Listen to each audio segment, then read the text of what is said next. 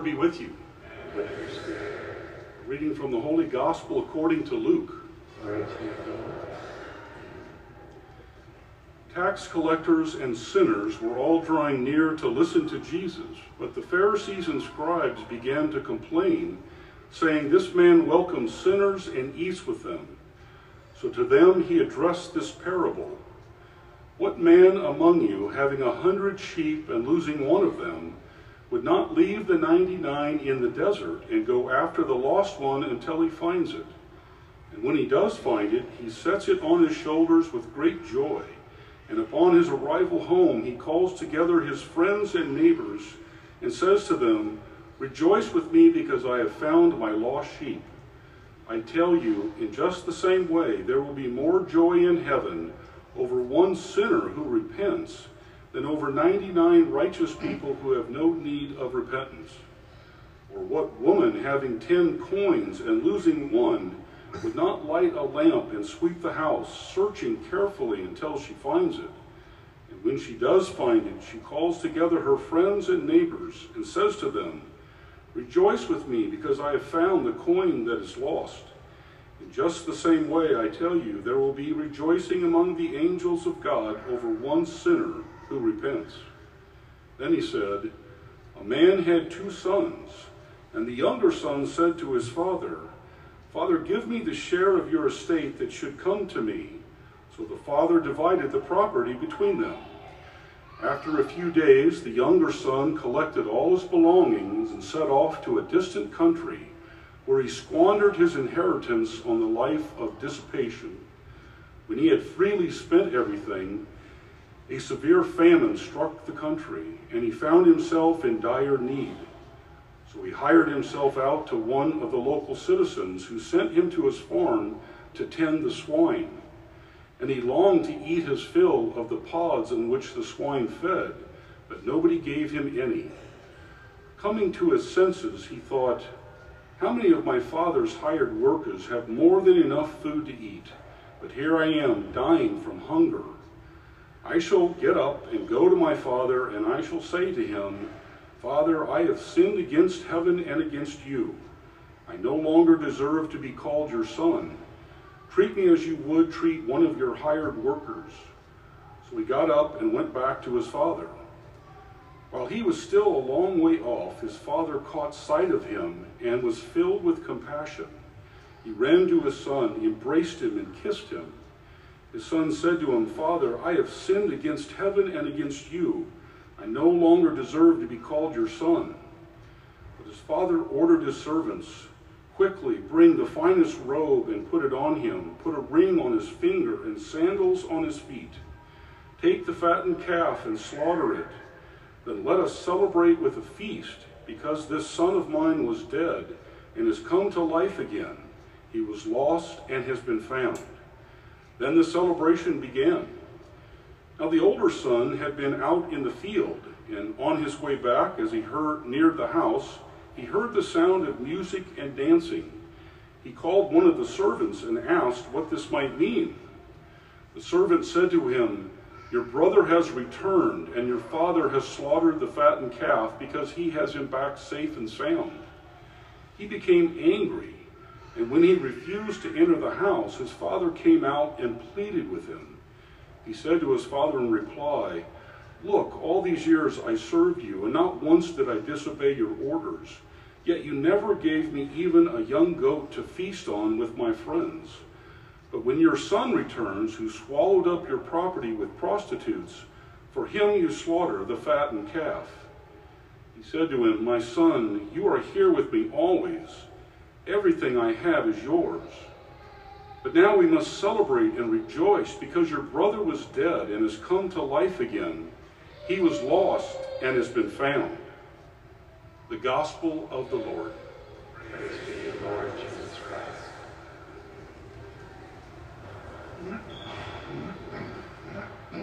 Well, good morning. Morning. The parable we heard on what we call the prodigal son may just be the most notable and memorable parables that Jesus ever told, a favorite to so many people.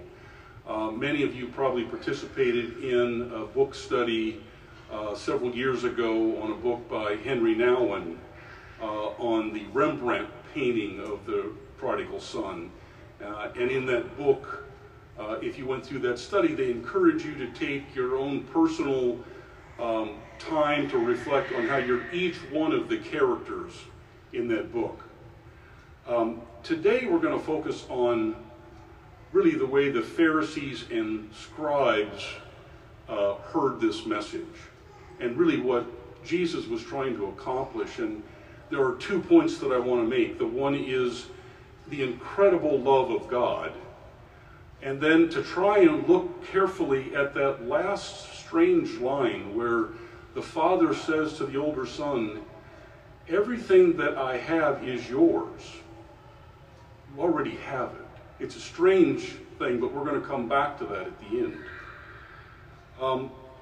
So when we think about this love that Jesus is trying to convey and show, which is different than what the scribes and Pharisees thought they realized with their relationship with God, it's an outrageous type of love, over the top. Catherine of Siena said, and she called it a crazy love. And that's what Jesus is trying to show.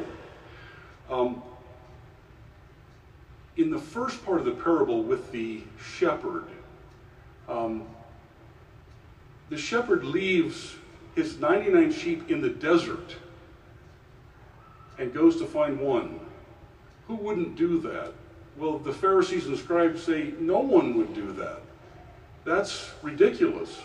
That makes no sense at all. You wouldn't risk in the desert losing 99 sheep for one. That makes no sense at all.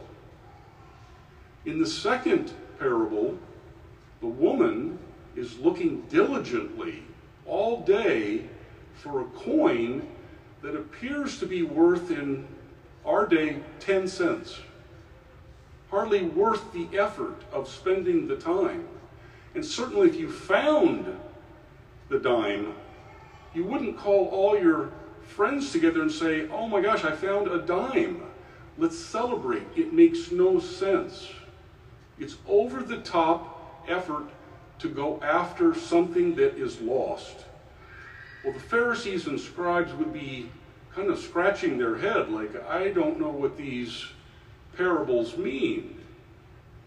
And then Jesus tells the third parable, and he says, a man had 2 sons.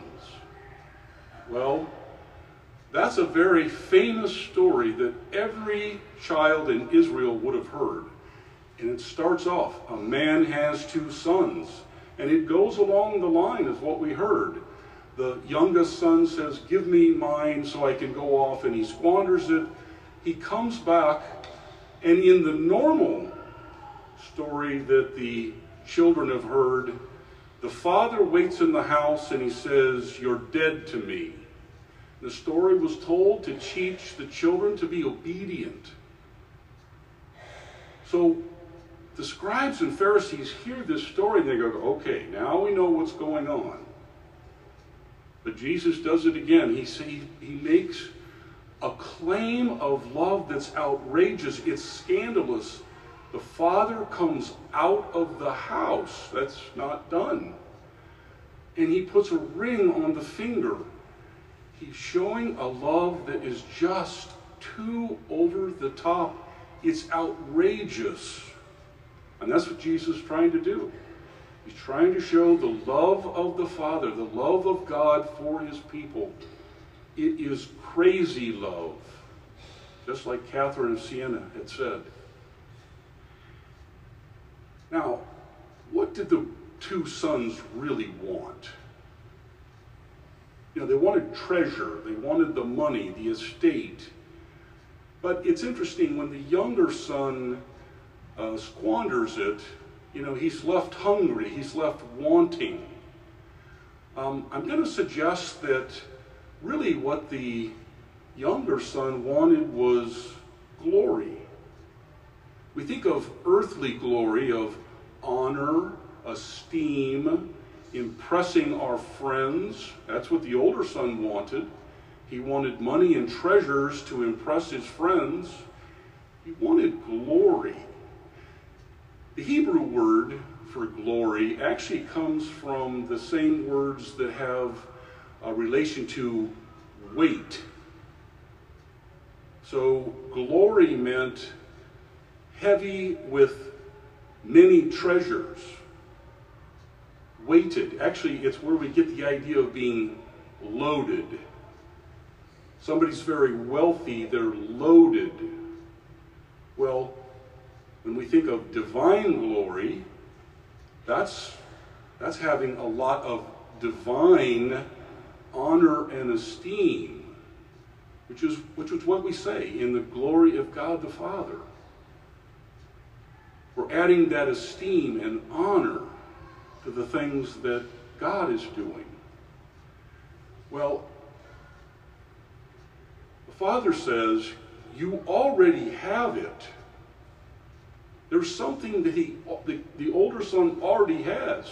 The son thinks, I want treasures, money. But the Father says, you already have this. For us to understand that a little bit better, you might remember the story of St. Lawrence, a deacon, just so happens, but he was in the 3rd century, and it was during one of the persecutions, and the emperor said, I want all the treasures of the church, and the deacon, St. Lawrence, was in charge of all the treasures. And so what did he bring to the emperor? The crippled, the poor, the lame. He was burned at the stake for it. But St. Lawrence wasn't trying to be cute. He knew the true treasures and the wealth of the church was in something that was already there in the poor and the lame and the crippled, in the sinners that Jesus is spending time with. That's where the glory is, the earthly glory. Now, St. Paul teaches through his writing that our earthly glory is cross-shaped. Cross-shaped glory. It'll be different in heaven. It'll be a wonderful sharing with God as we see him as he is. But on earth we have glory through the cross. And we can see that as Paul really tells us. He's honored, he has gratitude as being a foremost sinner.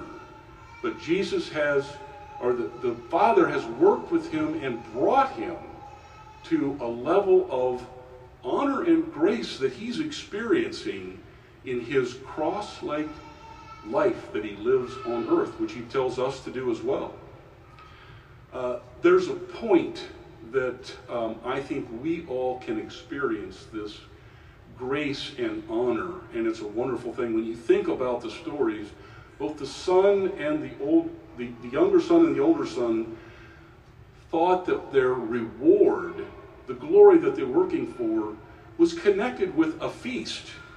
They both wanted to spend money on food and a feast and celebration. Well, we're at a celebration. We're at a celebration every time we come to Mass. So there's a point that I want, it's a very memorable point in the Mass. So Father Jim, after the consecration, is right before he's going to elevate the host and the chalice, he's going to say a small prayer, and it's called the doxology. Well, doxology comes from the word that means honor and glory. Right? It's a sharing of the culmination of what's happening at the altar, what Jesus has done for us, and our participation. So there's a wonderful event that happens that you'll see. So when he's about to start that, then the deacon will approach the altar and receive the chalice to hold up.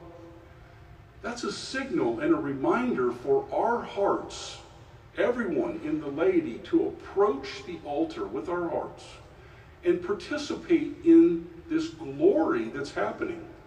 And the culmination of that is we say, Amen. Yes, I believe.